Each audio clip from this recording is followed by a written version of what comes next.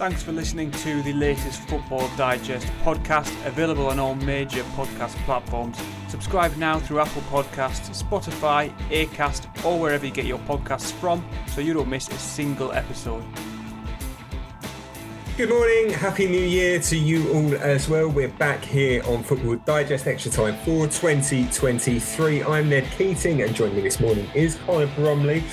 Connor, we've got plenty to get through this morning. Some Premier League action to come, obviously later on this evening, but there was some last night as well as Liverpool lost to Brentford. We'll get onto that later in the show.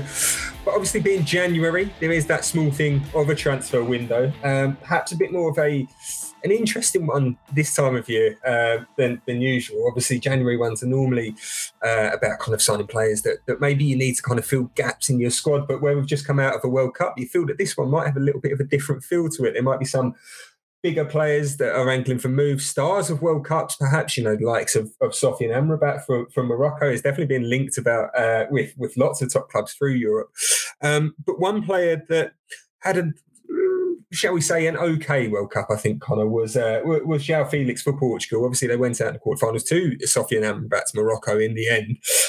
But João Felix looks like there are plenty of Premier League suitors lining up for him. Possibly a loan deal we're hearing, maybe permanent. You never know what's going to happen in these January windows. Might not happen at all. But it looks like Arsenal, United and Chelsea are all linked with the Portuguese attacker, as well as perhaps surprisingly Aston Villa, given where they currently are in the table. What do we think of João Felix then Connor, and these moves for him? He was, before he moved to Atletico Madrid in 2019, or I think it was 2019, wasn't it? I can't remember, my maths are letting me down. It's the first day back at work, forgive us. But in terms of, before that move to Atletico, he was spoken about as perhaps a target for several Premier League clubs back then. Now that he's kind of advanced, a bit more matured as a player, because he was extremely young back then, still a teenager. Now that he's kind of matured and developed a bit more, would he suit the Premier League a bit better now than if he'd moved those years ago? I think he seems to have fallen out of favour with Diego Simeone, hasn't he, at Atletico Madrid? And I think because of that, you're probably going to end up buying low on a player with a very high ceiling. So I can kind of understand the interest. But because there's so many Premier League teams seemingly interested in him, I suspect the fee will probably be much higher than they would expect. A loan deal would probably make sense for all parties. You would think if Atletico Madrid don't fancy him and they're having a bit of a middling season this year, I don't think they're doing anywhere near as well as they would like. If he can go out on loan to a Premier League club, maybe get himself 8-9 goals from now at the end of the season, they'll probably look at getting a really big fee in the summer, particularly if he did help, say, Arsenal win the Premier League title. They would go all out in the summer to make it a permanent deal. So I think it's a very interesting transfer in the sense that it's not often you see a 23-year-old international who's done very well in his career so far sort of come on the market and look available. That doesn't normally happen. Normally teams would chase him, but he wouldn't be up for sale. But it seems quite obvious that marriage of him and Atletico Madrid is possibly coming to an end. So I think, personally, I think Arsenal seems to make a lot of sense because, they don't have Gabriel Jesus for a few months. I think he'd kind of fit into their recruitment model. I don't know if he'd necessarily fit in at Chelsea, because Chelsea, we'll probably talk about it, but they're just about to splash, £100 million on a player. So I don't see them necessarily being in the running there. Aston Villa, I would guess that's just wishful thinking from their part. I don't see them being interested in a player like him, but they did sign Philip Coutinho last January, so maybe they do have a pull, but I wouldn't necessarily think so. So I think Arsenal seems to make the more sense. But to be honest, I wouldn't be surprised if he didn't move, because I think Atletico Madrid will probably be commanding a huge loan fee. I think I saw it was £21 million. There's a lot of money to spend on a player for 6 months. And I'd be surprised if a Premier League club was willing to stomach up that kind of figure. The first three clubs that I mentioned that were linked with him, Arsenal, Man United and Chelsea, do you think he's the final piece in the jigsaw for these clubs? You look at Arsenal, as you touched on there, Gabriel Jesus, he's going to be out injured for a little bit, so they'll probably be in the market for a similar attacker. And João Felix probably fits that bill quite well in terms of a similar mold to Gabriel Jesus.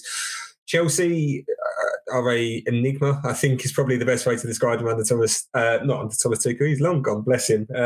Sorry Thomas, and sorry Graham Potter as well, but under Graham Potter, trying to work out the style that they want to play, how they want to play, what kind of striker that they want. Would João Felix be that man? Would he be more of a deeper player for them? And Man United as well, obviously talk about them looking for a new striker, probably a new number 7. It's quite convenient that they've, one Portuguese number 7 might be replaced by another at Man United, who knows? But in terms of where he might fit into those squads, is he the final piece in the jigsaw for these teams? And that's why they're interested in him. But I think, we're talking there that these teams need a traditional number 9, aren't we? Man United, yes, they've got forward players, but they don't seem to have that pure striker, that Erling Haaland type figure. What Liverpool were hoping Darwin Núñez would be, and he probably still will end up being, even though he's struggling at the minute. João Felix isn't that type of player. He's more of a generic forward, can play in a lot of different areas in the final third, but I don't think he's ever going to be a 25 goal a season striker. That's not what he is. So in terms of him being the final piece for them teams, Arsenal probably are the ones, as I said before, it makes more sense for him to go to because I know Jesus is injured at the minute, but Jesus is their number 9 and will be for the next few years. Chelsea, I think, need a proper striker and they're struggling to score goals. You watched them against Nottingham Forest the other day, they were just woeful up front, relying on Kai Havertz, who's not a striker, to be their striker. Aubameyang has just not worked since he's moved there. That's been a poor bit of business for them. They desperately need a striker, a genuine, proper striker, Romelu Lukaku, who they had last year, that kind of player. And I think Man United's the same. They've got plenty of players who fit in that sort of forward attacking player. Anthony's one of them.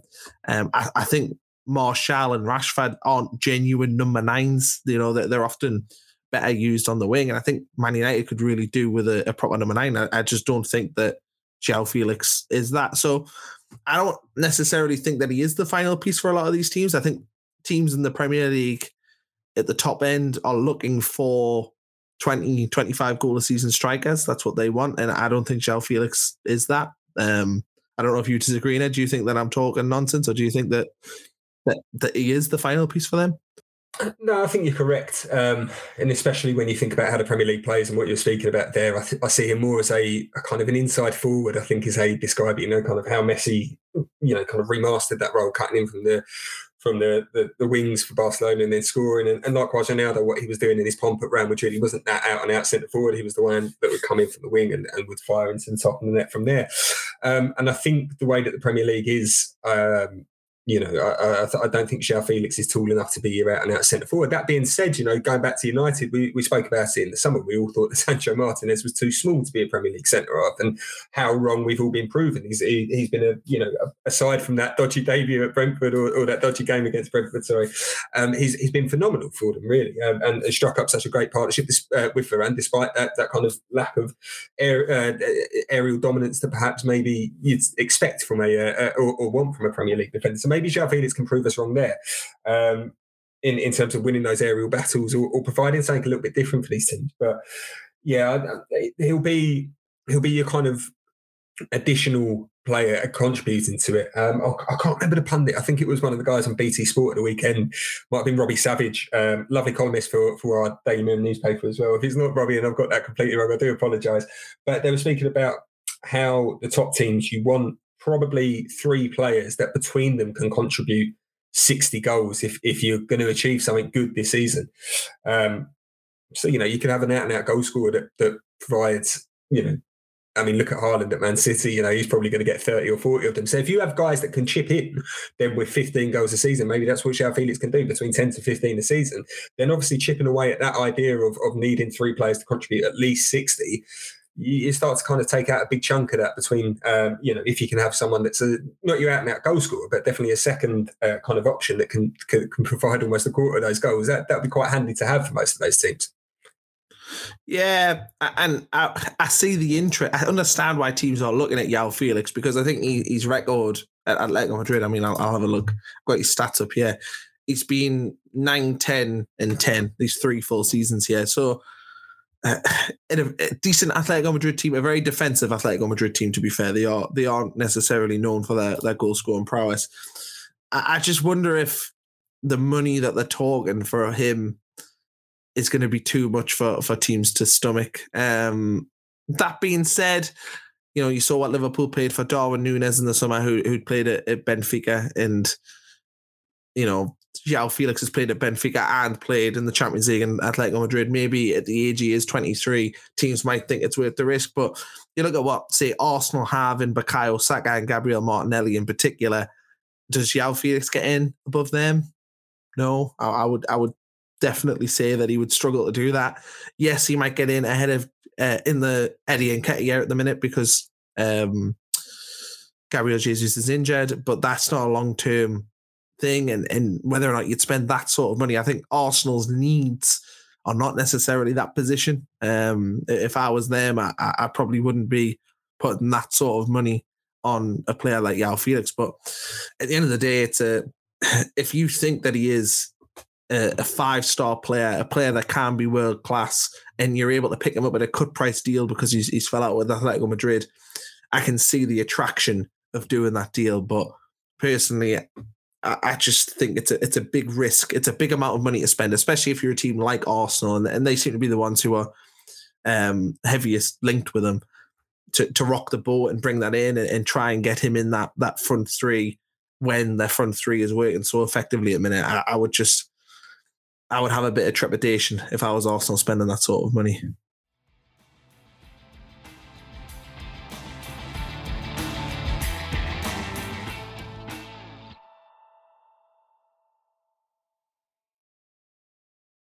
As ever, we do appreciate any comments that do come in whilst we are recording. I love the show. We do have one from Flame Kid Kevin, who says Manchester United must get that deal done for João Felix. He belongs to them. I think Kevin obviously has his sights set on Felix replacing Ronaldo in the number 7 shirt for United. But kind of sticking with Arsenal a little bit, it seems obviously they're very interested in adding to their attacking options this window. Mikhailo Mudryk from Shakhtar Donetsk looks to be another name that has been linked with them. Talk about them submitting a bid. You do wonder whether or not, obviously Arsenal are on the lookout for a forward, some sort of attacking player in this window, and that is probably down to the injury suffered by Gabriel Jesus at the World Cup, which unfortunately looks to be a few months on the sideline. You do wonder whether or not this is because Arsenal feel like they've got this big opportunity right now, right in front of them, teams dropping points, slipping up, that they've not found themselves in this position at the top of the Premier League and in a title challenge for a number of years. Is that forcing their hand a little bit in this market that they want to go out? They want to make sure that they make the most of this opportunity because, quite frankly, you never know when you're going to be back in these positions again, do you, in football? And especially with a team as dominant as Man City have been in recent years. Liverpool, you'd expect them to come back perhaps next season. You don't know how the Ten Hag revolution is going to go with Man United. I'm not saying that this is Arsenal's only opportunity to win a title, but it's a great opportunity. And you wonder if that injury, that position that they're in is perhaps forcing their hand a little bit and they're going to go into this January window. Yeah, but I think you look at that game against Brighton at the weekend, they get 4 goals against one of the better teams in the division. Certainly a hard game to go to, Brighton away. You saw Chelsea got spanked 4-1 there the other week. So, it's not an easy place to go. And they went there and yes, there was a bit shaky towards the end, but ultimately was a very comfortable win. They scored goals at the right time. They went 1-0 up early on, scored just after half time. As soon as Brighton got a goal back, they went the other end and scored. So, if you were Arsenal, you'd feel very comfortable about the position you're in right now. And this is why it's interesting that they're so heavily linked with these forward players. And, you mentioned, Mudryk, is that his name? I mentioned him before. When he comes to the Premier League, you'll learn how to pronounce his name better. That's true. That'd be fine, yeah. But, you look at his stats aren't overwhelming. He seems to be a winger. Not a number 9, and I don't see why Arsenal would be in for wingers. They're saying £65 million is what's wanted from him. It's a lot of money, and yes, I get that Arsenal probably think we need to add a couple of players just to get us over the edge. You look at what Liverpool did last season with Luis Diaz. They're thinking of that level, like, oh, we'll bring in a player like him and see if we can continue this momentum and get a tune from another player, but the other thing is do you want to rock the boat? Do you want to bring in a player that might fundamentally change how you play, which can cause you issues? And it's whether or not Mikel Arteta and Edu think it's worth that gamble. But if I was Arsenal, I'd be tempted to kind of stay pat with what you have, maybe try and bring in a lone striker just to cover this Jesus injury. Or if there's a player that you think can do you well in the long term, who's a forward, maybe go after them on a permanent deal. But I just don't see why Arsenal would be trying to rock the team that they've got at the minute that's just doing so well. In terms of whether or not they do submit a bid and whether or not they are successful for Mudryk in this January window, does the fact that Arsenal are going for a title, do have some injuries in that final third, make it easier for Shakhtar to play a little bit of hardball when it comes to figure? You quoted their £65 million. Obviously, the value of anyone, what's the old adage? The value is how much you're willing to pay for anything. But does it mean that Shakhtar can perhaps, all right, they might have accepted, kind of 50, 60 million in the summer, but now they're kind of thinking, well, Arsenal are in a little bit of need here. They might need players to pack out their attacking options where they've had injury. So maybe we can add 5, maybe we can add 10 onto the price tag a little bit here. Yeah, and I think that's a Premier League-wide issue, isn't it? I think whenever the Premier League team comes in for a player, a team in Europe adds probably 20% to that figure because they know that Premier League teams have money. I would say that in a lot of ways, you are correct in the sense that Arsenal, it seems that there's a need, the press around them signing a striker. There's no smoke without fire. Clearly, they are interested in bringing in players in this January window. But they're also top of the Premier League. They're also, I think, 7 points clear at the top of the Premier League. They're also coming off winning all their games so far over the Christmas period. So, are they in a weak bargaining position? It's not like they've just lost a couple of games and their lead at the top's down to 1 point and everyone's saying that they're blowing the title.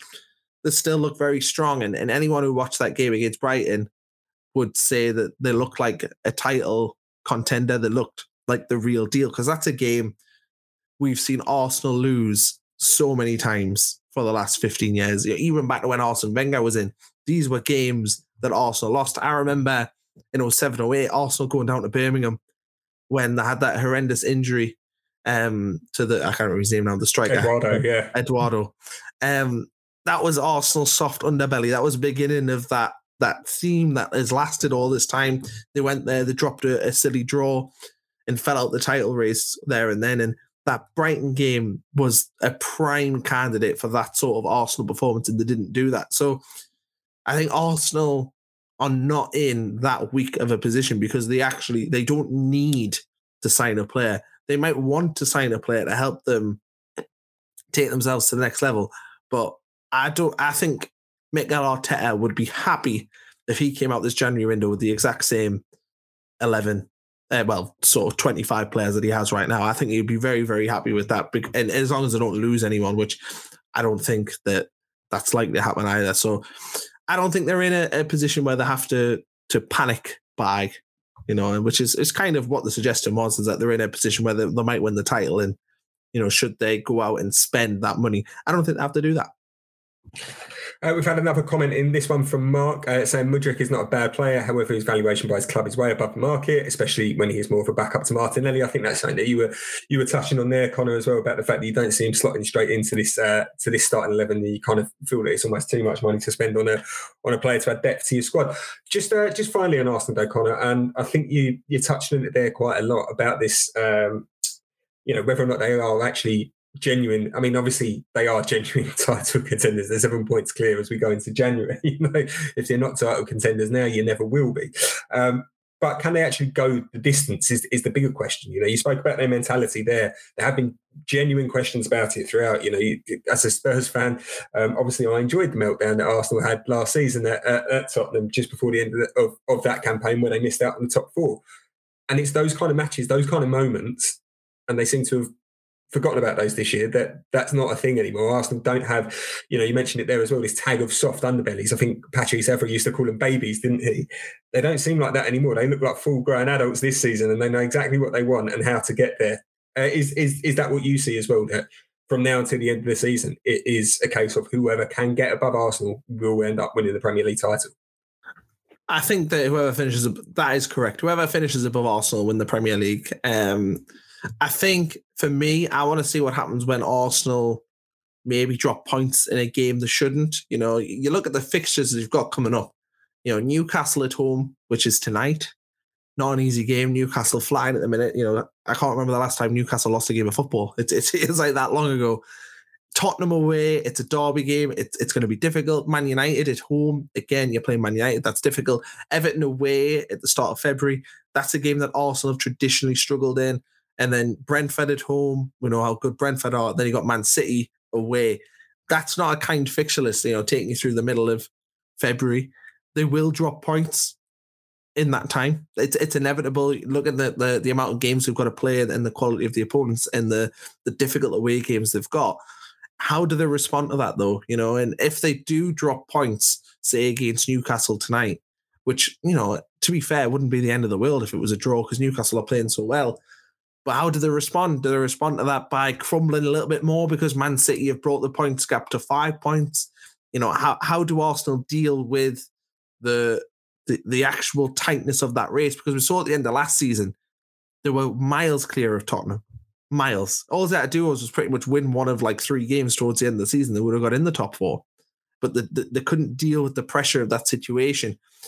Now, can they this season do that? Well, that's the big question. The only thing that's going to stop Arsenal winning the title is probably Arsenal themselves, because City have dropped the points. City have dropped more points than probably what they did in all of last season. So they've given them a gateway to win the title. It's just whether or not Arsenal have that mental strength. And this is why I would talk about the Brighton game and the West Ham game. They were losing against West Ham. They could easily in the past have lost that game, but they didn't. They came back and they won it. The Brighton game, a difficult away game against a very good team. They came through that. So they've passed 2 tests there, but they've got more tests to come. And the more they win these games and get through these tests and pick up points where maybe they wouldn't have last season, the more confident they'd be. But I think the main thing for Arsenal, it's just that mental strength. Can we get 33 games this season, heading into the last 5, and they've only got to win 3 to win the title? Will that play on their minds like it did last season when they ended up, spectacularly falling out the top 4 race? I mean, even Antonio Conte, I heard him talking about it last season. He said it was a miracle that they got in the top 4. And that miracle was basically the fact that Arsenal were terrible for that last period of the season and let Tottenham in. And they can't allow that to happen again this season.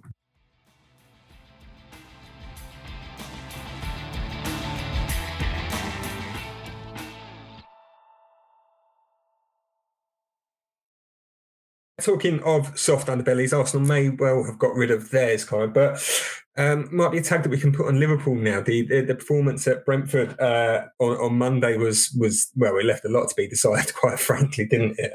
Especially in the first half, they looked at 6s and 7s. Even in the second half, defensive errors as well with Ibrahima Konate falling over, I think is the polite way to put it. I know Jurgen Klopp suggested that it should have been disallowed, but I think if we're calling for fouls on that, we'll see it. We'll never see a game played because the referee will be blown up all the time. A dreadful result for Liverpool, quite frankly. I want to say what went wrong. I know what went wrong. It was the defence, really, wasn't it? They were just, Brentford found a way to press Liverpool's defence, cause these errors, and credit to them, and it's not the first big team that Brentford have beaten this season or at home. They did it to Arsenal last year, did it to Man United back in August. They did it at Man City as well before the World Cup too. All credit to Brentford. They've got a way to play against these big sides, but Liverpool would have been expecting to win that game last night. Yeah, and I think you used the word dreadful, and that's the only way to describe it. I watched the post-game analysis with Jamie Carragher and Gary Neville, and I agreed with a lot of what Jamie Carragher had to say. They haven't invested in the midfield for nearly 5 years. That it's criminal. When you see the amount of quality players that they have around the pitch, and they've just brought in Cody Gakpo, and I don't think Cody Gakpo was necessarily a need for Liverpool. I don't think they needed to sign him right now.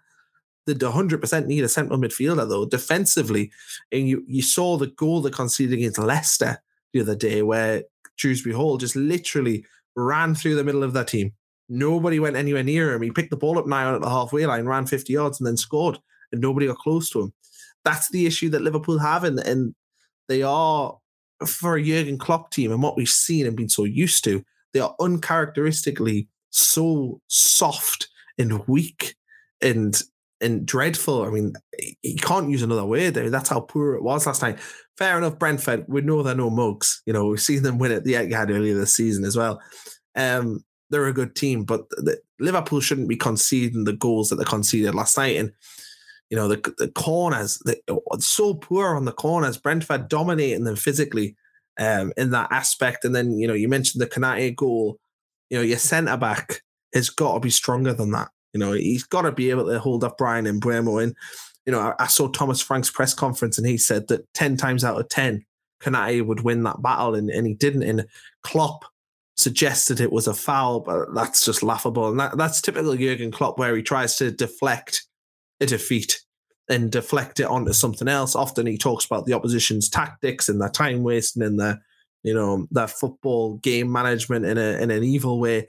But last night, the only thing he could point out was a very, very, very weak claim for a foul. And I think Liverpool are in a really interesting position. You know, they've got an aging team, a team that seems to be, it's lost its identity, to be honest. They look like, very much like when Arsenal had their invincible season, and then sort of it kept the kind of the spine of that team, but it changed. It changed from being what it was into something very, very different, and was still a strong team, but had became almost a parody of what they were initially. And you do really worry about Liverpool. I mean, I think they'll probably still will get top 4 this season, just because they'll pick up points at home.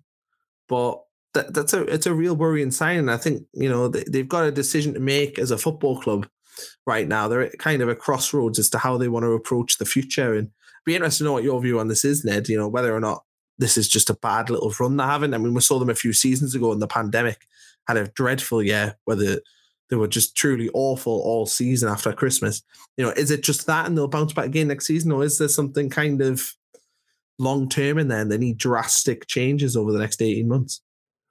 Not so sure about drastic. I think definitely they need a midfielder. You look at where else they've strengthened. Alisson will be around for a few more years. You look at the kind of spine of the squad. Konate had a poor game last night, but he's still a good player. Most areas of the pitches, they've got, you know, even up top, they've now kind of pretty much replaced that kind of front three you can see going forward. Fabio Carvalho is going to develop. Cody Gakpo's come in. Luis Diaz, you know, that could be the next Salah, Mane, Firmino for the next 5-10 years. But yeah, you're right. It is that midfield that needs, you know, strengthening. What was it last night? Harvey Elliott not having a good season, I think, or at least since the World Cup. He had a good period before the World Cup. Sorry, I will say, but kind of since then, and was at fault for the second Brentford goal. Concerns about him, whether or not he'll be long term a central midfielder. Thiago, great player. I just wonder whether or not he came to the Premier League too late and it's, you know, too quick, too physical, and his long-term injury worries. I think he was never helped by the fact that he had injury and COVID and everything else when he first came to Liverpool, and it's just not really allowed him to settle. I know he had a better season last year, but I just think that's kind of still playing on his mind, and obviously Father Time is catching up with him. Likewise with Fabinho, with Henderson, with all their other options in midfield. Milner's, what is he, 47, 48 now? I kid, he's obviously only in his late 30s, but these players have been around for a long time, but have not been replaced. You know, even when they lost Gini Wijnaldum, who came in to replace him. Where's that next? You know, or at least obviously they did bring in Thiago that summer when Gini went. But what's next? You know, where's this next change coming for Liverpool? They need a midfielder. It looks like they're going to miss out on one target as well, kind of in Enzo Fernandez. You know, as you touched on earlier in the show, we were going to speak about it, the fact that I think Chelsea are closing in reportedly on a £127 million move for him. And Chelsea are happy. You know, they splashed the cash big in the summer. They're coming in for a midfielder now. They're not worrying about that. They're going straight in. And I wonder if that could be the difference here between, you know, if Chelsea do bring in Enzo Fernandez, a great midfielder, a target for Liverpool, that can be the difference between Liverpool making the top 4 and not making the top 4, and likewise Chelsea perhaps getting into the top 4, bringing in a bit more robustness, shall we say, in the engine room. Great player, great talent, but he brings that kind of tenacity as well, I think, which Liverpool could massively do with right now. I think Chelsea, with Enzo Fernandez, he's played less than 30 professional games at a top level. Well, in Europe anyway. I know he's played in Argentina. That's a very much the typical World Cup sign, very El Hadji Diouf sort of vibes, where you see a player do well at an international competition. Well, the dog obviously disagrees with what I'm saying there, getting his opinion in. But I just think that sums up where Chelsea kind of are. I'll let you finish this off while I let the dog finish off his point. Yeah, no, I get what you mean, but I don't know. Like, I don't think you can. I think the signs are there. I think the talent is there from Enzo Fernandez. You had the big clubs around Europe sniffing around, and even in the summer before the World Cup as well. I get your point about, one kind of swallow doesn't make a summer. Just because he played good at the World Cup, you kind of don't know what he's going to come to next. But Liverpool do need a midfielder. They're going to miss out on one target. Potentially, they could miss out on another one because, by the sounds of it, Chelsea jumped ahead of them in the race for Jude Bellingham, although it's probably, let's be honest, he's probably Real Madrid, where he'll end up next season as well. So they're going to miss out on two of their big transfer targets there. And you kind of wonder, where's the next kind of generation coming in midfield? I think the big issue for Liverpool this season, though, as well, is the form of Fabinho. He's not been as up there, as great as he has been in recent seasons. But you do kind of wonder whether or not they need, that needs to be the next area. They've replaced their front line. They brought in, 3 new players, so that will be fine. Like I said, defence, aside from maybe Van Dijk, looking for a long-term replacement for him. Whether or not you start blooding Joe Gomez a bit more, whether or not Joe Gomez stays or goes. Robertson's still got time in his side. Alexander-Arnold, Konate, both still got time in their side, as has Alisson. That midfield, whether it's, quite frankly, I think it has to be this window that they need to address it. And if it's not this window, there's a chance that they will miss out on the top 4, which will then make it harder to address that in the summer, because then you're trying to sell to these targets, these players, the idea of, we're not in the Champions League. We will be next year, though. If you come to us, we'll get back in the Champions League. You've seen what it's like with Man United. Once you drop out, it's hard to get back in. And once you are back in, it's hard to stay back in it as well. And if Liverpool drop out, I'm not saying it's the end, but it, as you said there, a couple of seasons ago when they nearly missed out on it, and all this talk about how much it would have cost them and how much it would have set them back and who might have had to leave and everything else. And again, those question marks, if they were to miss out on the Champions League because they haven't maybe signed a midfielder this January, will again come back into play. Yeah, and I think you talk about the ages there, and I think with defenders, you can kind of get away with, like, Van Dijk will probably be able to be Liverpool's linchpin at the back until he's about 33, 34, and he'll be fine. That midfield area, Jordan Henderson, I love Jordan Henderson. I think he's a great player, but he was legs. That's kind of what he's always been. He's been a runner. He'll probably do the most running in the team, but you can't do that sustained into your 30s. It's just not going to happen, and you have to, if you're him, you have to kind of diversify, kind of like what James Milner has, and be able to make your career longer by maybe changing your role. And I don't think Henderson's quite ready to do that. And you're right, this window is the perfect time for Liverpool to certainly put a Band-Aid on that midfield. Like, I think if they were able to buy in a dynamic 22-year-old defensive midfielder who could do the things that their current midfield can't do, be the legs, be the cover on that back four, because they're not protecting the back four at the minute. The way that they're conceding goals, you talk about Van Dijk being an amazing centre-back, but if he's not got that protection in front of him, there's nothing any centre-back can do in the world. And that's what Liverpool desperately need. They need somebody who's just going to sit in front of that back four, but also have legs to get around the pitch and make sort of crucial interceptions, the things that Henderson used to do but probably can't do as well now. And Thiago, we all know he isn't legs in the middle of the park. He's technically a fantastic footballer, but he isn't necessarily going to be able to do box to box for 90 minutes. And I think Liverpool can this window certainly begin the process of changing the midfield. But the thing is are they willing to do it? Because we all knew in the summer that they needed to do this and they didn't do it. We've known for actually quite a while that Liverpool's midfield has been their area where they've really, really lacked. So, are they willing to make them changes? Are they willing to move out that old guard that has done so well and replace them? I just don't know if Jurgen Klopp's quite ready to do that. I think he still has trust in this group. And, we talk about, when I was rudely interrupted by my Barton talk, we were talking about Chelsea and their business. I feel like they're a club that's lost in what they are trying to be. I just don't even understand the logic of replacing Thomas Tuchel with Graham Potter, and Potter's came in and it's looked like a rabbit in the headlights. He just doesn't look ready for that job, and Chelsea looks so poor. There's no identity there. There's just nothing to get excited about if you're a Chelsea fan right now. I really, really worry about the sort of position they're in, and I know, bringing in Enzo Fernandez, it might have a big positive impact for them, but I think their problems lie much deeper, much, much deeper than those issues. Even the sign of Raheem Sterling in the summer. I just watch how he's playing at Chelsea compared to how he played at Man City, and he just looks a totally different player, completely different to what we've known Raheem Sterling to be. And, I really worry about where Chelsea are going to be, because I also don't think they've got a strong recruitment process. You look at Liverpool, and what you would say is yes, their midfield's short, but their recruitment process is strong.